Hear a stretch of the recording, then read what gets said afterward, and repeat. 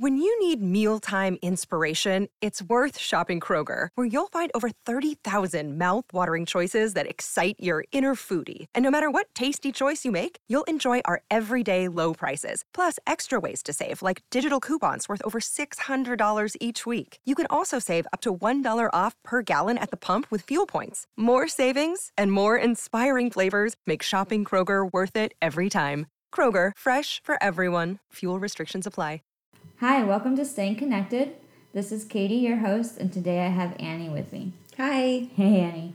So the fun thing about this episode is that I actually have Annie here in person. Yeah. And she is the first person that I have met with VEDS, and it has been amazing to get to know her. So thank you for joining me. Yeah. I'm thank you for letting me be here next to you and answer all these questions. So many questions. So we've already talked a lot, so we're going to go through what we've talked about. But for the listeners who haven't met you, like, how old are you? I'm 34. And how long have you known that you have VEDS?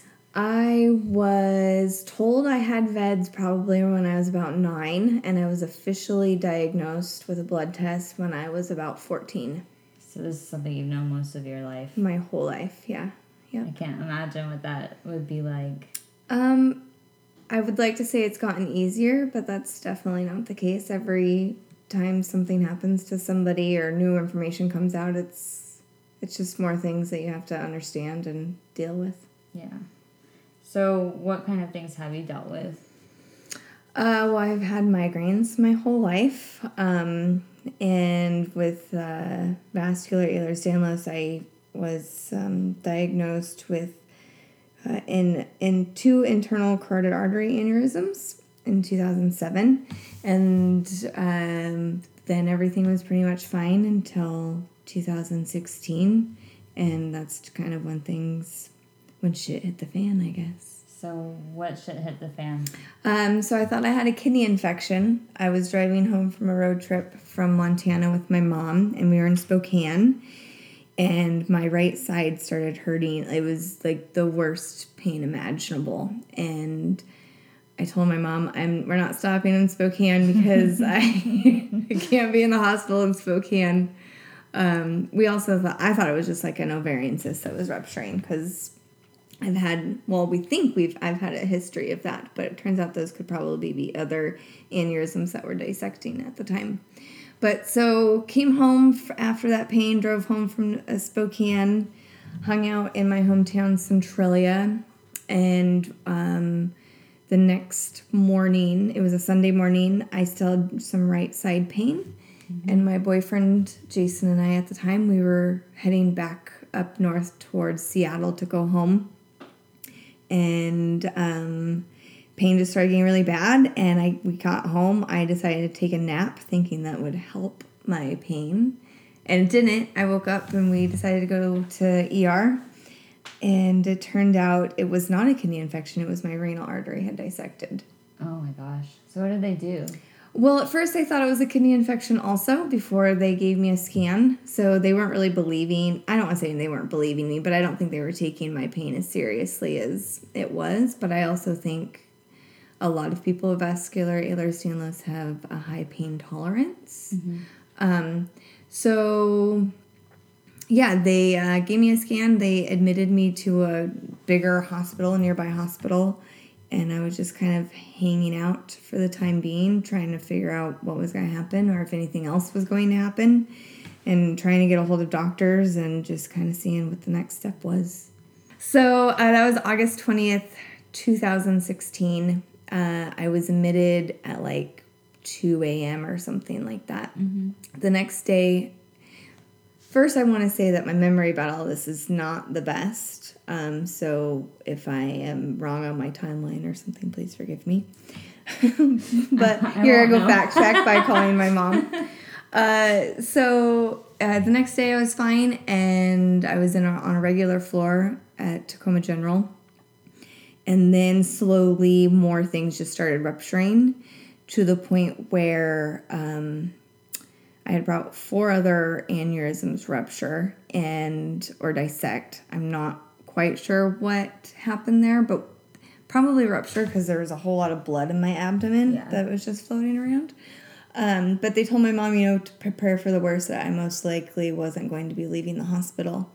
And then on August 29th, after about 4 other aneurysms had ruptured that week, I had gone to the bathroom and I was climbing back up into my bed, and my mom was with me. Thank goodness. If she wasn't there, who knows what would have happened.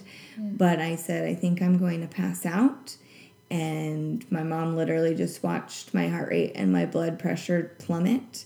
She had been a nurse for 35 years or so and yelled code blue. And all the nurses came and they yelled code blue and they started CPR, and I was intubated. I think, for around 36 hours. Wow. They tried pulling the tube out a couple of times, but I wasn't breathing on my own, so they kept it in. I woke up, and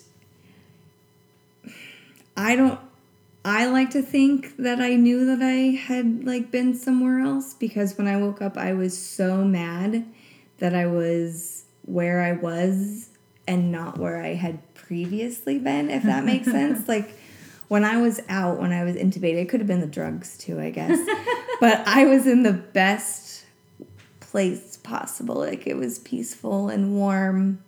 And I think about it sometimes still, and it's it just was a beautiful place to be in, feeling-wise, I guess. Mm-hmm. But I was really mad, confused, didn't know where I was. Finally, they started answering my questions the best they could, because they didn't know what I was asking, because I still had the tube. I was still intubated. And from then, I was in the ICU for 5 weeks with no other complications besides my internal carotid arteries, one of them turned into a carotid cavernous sinus fistula, I think is the actual full name for it. I like to just call it fistula. It's better. Yeah, it's easier to say. Yeah. Some people call it a CCF or something. I'm like, no, I'm fistula. That's good for me. But we didn't know it was a fistula actually until I was until I was released from the hospital 5 weeks, and then a few days later. So when was this now? So August 29th in 2016. So I didn't get out of the hospital until September 27th, maybe, 2016. And then a couple days after that, my mom realized that my fistula, something was actually going on, because I had double vision. My eyelid was super droopy. In fact, I compared myself to Quasimodo. Mm-hmm. After not seeing yourself for 5 weeks, and you look in the mirror and you see that, it was horrifying. I had the worst headache over that eye, and I had what I compared to a wash machine in my head. Mm-hmm. I felt like I was yelling. I couldn't hear other people. And what the wash machine sound was is just the pressure of your heartbeat against the nerve and the other vessels up in your head from the fistula. Mm-hmm. So about September 28th, 29th, 2016, we finally figured out what was going on. Dr. Byers met us in the Harborview Hospital to, kind of be there in case the doctors had any questions on what they should do next. Yeah. And because of Dr. Byers being there, he put us in contact with Dr. Daniel Hollum, which I call him Dr. Dan. And a month later, after a lot of discussion and a lot of appointments on deciding what we should do, we decided to put 2 coils in my vein next to my carotid artery aneurysm, because putting coils in the artery with the weak arteries could put more pressure on things, and even just, getting the coils up there from the groin, because they have to start in the groin, could cause some major problems because of all the aneurysms and trauma that I had in my abdomen previously. So Dr. Dan decided to do the venous route, which has hardly been done, and I was told that nobody with vascular Ehlers-Danlos has done the venous route, and it was kind of like a first-time thing sort of thing. So that's kind of exciting. There's a medical paper out there somewhere about me. Well, not about me, but, it is about me, but who knows what the name is that they use. It's probably Girl 34 or whatever. Girl 34. Right? So yeah, he fixed the fistula, and that was one of the happiest days of my life, waking up from that surgery and not hearing the whooshing anymore, because I was going downright crazy with a wash machine inside my head. Yeah, I can't imagine what that would be. Like, sometimes I get a whoosh from my pseudoaneurysm and carotid, but it doesn't last a really long time. It doesn't prevent me from hearing anybody. It's just kind of annoying. But think of that 24/7, like constant, like going to sleep was a battle. I'd wake up and just scream almost. Like one reason why we went for further options to try and fix the fistula, because I told my neurologist at the time, like, we need to figure this out or I will fix it somehow. Like, one way or the other, I will figure out a way to stop the whooshing in my ears. But they fixed it, and it was great. And I don't have eyesight really in my left eye. It's like a dilated pupil all the time. It's blurry, and just about maybe 2 or 3 weeks ago, a month ago, I stopped actually getting headaches. That's great. I had a headache every single day since August 29th, 2016. That's miserable. And I mean, from somebody who's suffered from migraines since I was 6, 7, these headaches don't even compare, which is like I could do more things with them, like do more daily activities than with a migraine, because these headaches don't make me nauseous. Mm-hmm. But it's like somebody has literally just punched me in the eye. That's what it feels like. And you don't have that anymore. Yeah. So there are days where I do have that, but it's not every day, and it's not like I'm terrified to wake up sort of thing, or just I'm waiting to go to bed with an ice pack sort of thing. But I'm very happy that they're gone. That's crazy. So what were you doing before then, and like how have things changed since then? Before I got sick, I was doing okay. The way I grew up was we were kind of, I don't want to say raised to be tough, but like aches and pains and stuff were kind of just, I don't want to say dismissed, but not looked at like they were necessarily important, I guess. Yeah. And so since being sick, I've realized that all of these little aches and pains and things that I grew up with weren't normal. Like, these are things that people with Ehlers-Danlos have because they don't have the strong joints, and just how our body works and things like that. We just are different. And so that's one thing that I learned. Other things before I got sick was I kind of just led a normal life. I did what I want. I did some pretty stupid things, but living with Ehlers-Danlos literally my whole life, not just knowing that I had it, but seeing my dad have it and live with it and see how he lived his life made me kind of say, I'm going to live my life the best I can, because I know I only have one of them.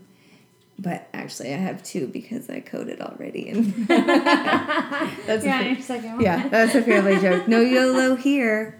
Would that be like, no, you only like Yoto or something?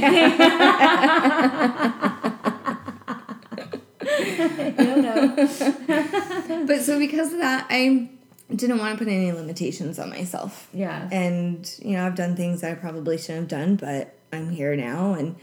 But definitely after being sick, there's more of my common sense shining through, I feel like. Like, I'm questioning things that I do now, but then at the same time, I'm like, screw it. I want to do this, and I'm going to do it. Yes. And I only have so long, so let's check it off.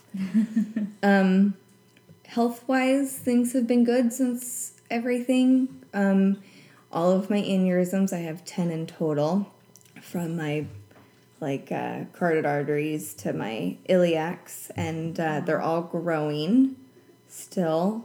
The carotid artery aneurysm, I found out in November, got bigger, and because the coils are in my veins up there, there's nothing really, we can't really do anything else. It's kind of just like, okay, we've done everything we can do now. It's kind of a waiting game sort of thing.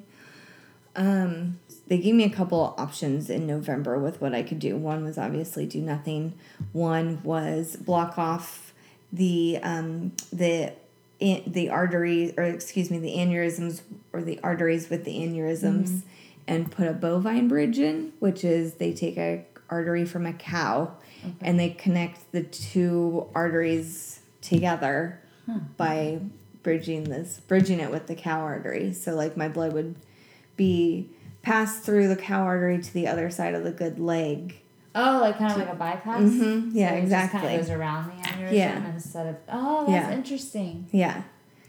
And I had lots of fun jokes about how I couldn't be a vegan and stuff like that. Or maybe I'd be part cow. I don't know. I couldn't decide. But all of these options that they gave me were pretty much, we don't even know if you'll survive the surgery. Yeah. Like it was 50-50 chance of just surviving the surgery. And then they also told me, we don't know what your life will be like if you decide to do one of these surgeries. So like you're in somewhat good health now. You're not in too much pain, but you might come out of the surgery and be bedridden for the rest of your days. Yeah. And how I looked at it was, I was bedridden long enough. It drove me crazy. I would much rather have quality of life over quantity of life. Mm-hmm. And it definitely put me back a couple steps hearing all of this news. I had one vascular surgeon tell me, 6 to 18 months sort of thing is what I have left. Nobody knows when your expiration date is. Yeah. It is terrifying because all of these aneurysms are growing. But you can't put a time limit on it. Like for me at least. Yeah. I'm living every day to the fullest and doing as much as I can to make sure that I don't regret anything. So since then, things have obviously been different. You're taking other things into consideration that before you maybe weren't. So what kind of things do you like to do or participate in now? So I've taken up NIA, which is like a dancing sort of fitness class. Mm-hmm. And I have no rhythm. I have no beat. I am definitely I can't dance. Let's just say it like that. So I'm the person in the class that's literally off beat by like 2 counts. But it's helped because it put me back out there. I like to think of myself as a fairly active person before I got sick. I ran. I went on walks. I have a wonderful Boston Terrier, Lula May, who accompanies me with everything. And the year after I was sick, I was told pretty much I couldn't run. And I've been running since I was like 12 or 13. Mm-hmm. And so, I kind of went into a depression, but then I kind of got this feeling like, well, I can't live like this the rest of my life. I gained weight, which has not happened to me in like ever pretty much. So I started picking up all my old activities again. I started running again a little bit. That's kind of a secret to some people, but that's okay. Just being a little bit more active, and I've also started painting. Oh, yeah? So yeah, I was always too scared to paint before. Why? That's what everybody asks. I was like, it was just it's always intimidated me. Mm-hmm. I always felt like I kind of had a good eye, like with taking pictures and stuff. And then finally I just was like, I saw a YouTube video. I'm like, I'm going to do it. So then I started doing it, and it's really helped. But I feel like the main thing that I've realized or changed in my life after being sick is the compassion and the love that I have for everybody. Like, I may say something really, really mean, but I still love everybody. And, like, if I say something mean to you, I'm going to hug you the next second, apologize, and kiss you all over the face. Like, I don't like seeing people hurting. I don't like people in pain. And that's the one thing that I've, like, wanted to keep spreading after I've been sick. Just because all the compassion and love that people gave me when I was sick was kind of overwhelming sometimes. Mm-hmm. most of the time. Like, the posts on Facebook, my mom kept people up to date when I was in the hospital and stuff, and I couldn't read those for a long time because I would just be overwhelmed with all of this emotion because so many people I never even met were praying for me, sending me cards and wishing me well, and it's just, I want to pay it forward, I guess. Yeah. So I just try and make sure that I show everybody as much love and compassion as I can. That's sweet. Well, thanks. No, I know I've experienced a little bit of that just with what seems to me like minor stuff that I've been through compared to what you've been through already. No. It's just like I have some of that. I just want to hug everybody. Yeah. I just love you. Well, we don't know. We really don't know know what the person next to us is going through. No. I mean, when I was healing, I was kind of up and about. I was going grocery shopping and stuff. But there were days where, like, I couldn't walk. After getting out of the hospital, I had to relearn to walk pretty much. I had to relearn to get myself dressed, like, brushing my teeth, brushing my hair, taking a shower. Yeah. Was everything, like, I needed help with. And it was insane that I was as young as I was and had, like, an 80-year-old body. And then I would heal, a couple weeks later, I'd be feeling better. I'd go out and, like, I had a handicapped parking permit and I got dirty looks one day. And it's just, like, that's definitely one thing I learned. You can't judge a book by its cover. You don't know what somebody is dealing with. Even if they look happy, you don't know. You have no idea what's going on. Yeah, I can totally relate to that. So you said that your dad had this, and I think your brother has it too. Mm-hmm, my older brother. So tell me about them and your experience growing up. So Dad was my best friend, and he, on a Saturday morning, I think it was this weekday morning, or weekend morning, I'll say, he passed out. And my mom was screaming his name, and next thing I know, ambulances are showing up in my house, and he is in the hospital. And what had happened is one of his arteries had ruptured, and they were trying to figure out what was going on. And how old were you? I was 8 at the time. So they didn't like what they found at our local hospital. They were kind of all medical staff are amazing, but there are sometimes medical staff that aren't as bright as they should be, I feel like. And so Dad ended up being airlifted to Harborview, UW Medical Center, where he had surgery and was put in touch with a wonderful surgeon, Dr. Dellinger, who then put us in touch with Dr. Byers, who diagnosed my father after listening to all of the things that he had gone through his whole life and whatnot, and was diagnosed. And I was brought into a room with my brother where our arms were looked at and examined. Your arms? Our arms are like our forearms, and I don't think our chest was, but definitely our arms. They were looking for, the thin skin and the veins and how soft and stretchy it was. And I don't know what doctor it was. I'm assuming it was Dr. Byers. But he looked at my arm, and he kind of ran his finger up and down my arm, and he's like, yeah, you have it. And I remember just being, okay. Now you're 8. I'm what 8. Does that mean to you? Yeah, nobody really explained anything to me because I was so young. What were they going to explain to me? Right.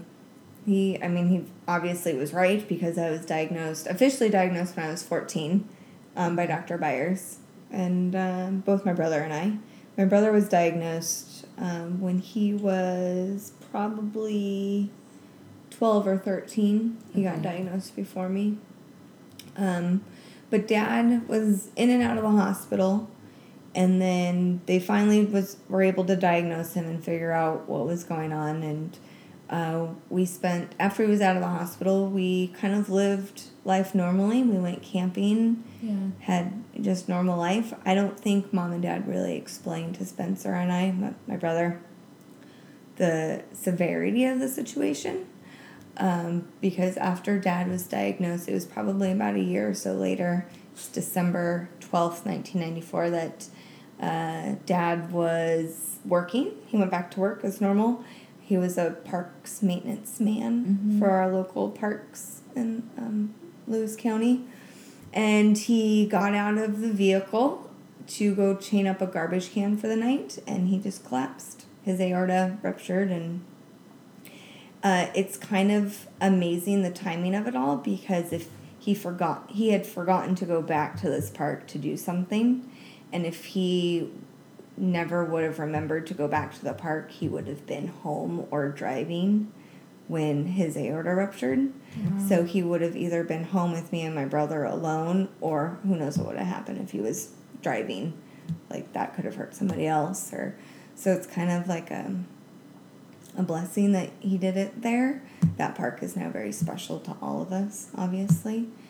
But yeah. So I don't think it was anything that he did. It was just gonna happen no matter what he did. Yep. We don't know if he was getting out of the car or getting back into the car, because the car door was open and he was laying on the pavement. So, and I think the car was still on, because he literally had one or two tasks to do, so he was getting out really quick doing it. Knowing my father, he was probably, I don't want to say anxious, but he was probably excited. He's like, I gotta get home, because my dad was always the first one to arrive home. And I remember that night I was decorating the Christmas tree, and I remember thinking, it's getting dark out and Dad's not home. Like, something's up. But you don't ever think that the worst case scenario until the worst case scenario has happened to you, I feel like. Then that's your first. At least for me, at least. Because now every time somebody's like 5 minutes late, I'm like, oh my God. Oh man. That makes sense. Yeah. Sorry, what were That's you so saying? sad. I'm sorry. I just need a minute. I tend to talk about it really fast sometimes because I don't want to feel it. It is really, really sad for me still. It's very, very hard for me still. That was actually one of the first things I wrote on a piece of paper when I was intubated was, what would Dad think? Like, what does that mean for you? Well, like I said, he was my best friend, and sometimes I'm pissed at him that he's not here helping my brother and I through this. Sometimes I'm like, thank God you're not here, because I don't want you to witness this. And then that makes me instantly go to my mom. Like, she has nursed her husband back from health and watched him die. She's nursed my brother back from health. My brother hasn't died yet. She's nursed me back to health. Like, it's, how much pain can this woman go through? But, both my parents are very special people. You know what I mean? Yeah. So what is your... It's really hard for me to talk about my dad. I'm sorry. Okay. No, it's fine. It's totally fine. It would be weird of us not to have emotions about any of this. So, what has your brother been through? What has my brother been through? He's mainly had a lot of joint problems, which I feel like is kind of funny. Like, he's broken his ankle before. He's ruptured his Achilles tendon, but like his bowel ruptured in Christmas 2011, and that was pretty serious. That was scary. He had a colostomy for about 6 months. Is that like the bag? Yeah, it's the bag, and he had it reversed, and he was fine. Everything's good with him. About last month or so, he was diagnosed with an iliac aneurysm and I think a renal artery aneurysm. He's always been the type of person to where he's going to ignore the severity of this. Like, he doesn't talk to me much about it because I think he'd much rather not deal with it, which I don't blame him. Yeah. There are times where I feel I don't want to deal with it either. So, but that's just how he does it. And he's getting by. Yeah. He's doing his thing. He's happy. He's living his life. So. Wow. Is there anything else that you want to mention? Is there anything else you've been through that's been Something you want the listeners to know, or? Gosh, I'm sure there is, but I can't think of anything. I was talking to somebody about this, I was nervous about coming on here, I told you earlier. And he said, this is, your story to, like, get it out there. And now I'm curious if I got it all out there. And I have a feeling I'm going to listen to this and be like, no, I have so much more to say. Well, but I've really enjoyed talking to you. I really enjoyed talking to you. I really enjoyed finding you, and now you're leaving me. Golly, but there's internet and stuff. There's internet, and I'll be back. Yeah. And I mean, I can come see you in Florida, too. Hell yeah, you should. Florida's really nice, so. Florida's hot as hell. Yeah, well, I mean, that's true. I'll probably wait until, like, December or something to Yeah, that's the best time. Like, wait till January. January? Okay. Yeah, then you know you're going to get some nice cold snaps. Yeah, so you're going to come visit me in Florida, and I'm going to come visit you here. Yeah. And it's been an amazing experience getting to know you, and I look forward to getting to know you more. Well, I like to say you're stuck with me. Good. I'm happy about that. All right, so thank you, and thank you everybody for listening. This was Staying Connected, and this was Annie. I'm going to be doing podcast episodes, releasing on the last Sunday of every month. I know it hasn't been quite clear that that's what's happening, but the last Sunday of every month, hopefully we will have an episode out. So thank you for listening, and I'll see you soon. Transform your home in one weekend with paint from Menards. Get a paint that combines durability and gorgeous color. Dutch Boys DuraClean Interior Paint and Primer in One offers Stay Clean technology, making your home stay beautiful and clean longer. And with Dutch Boy's easy opening, smooth pouring container, transforming your home has never been easier. Save big money on Dutch Boy paints and head into Menards to get your paint project started today. Save big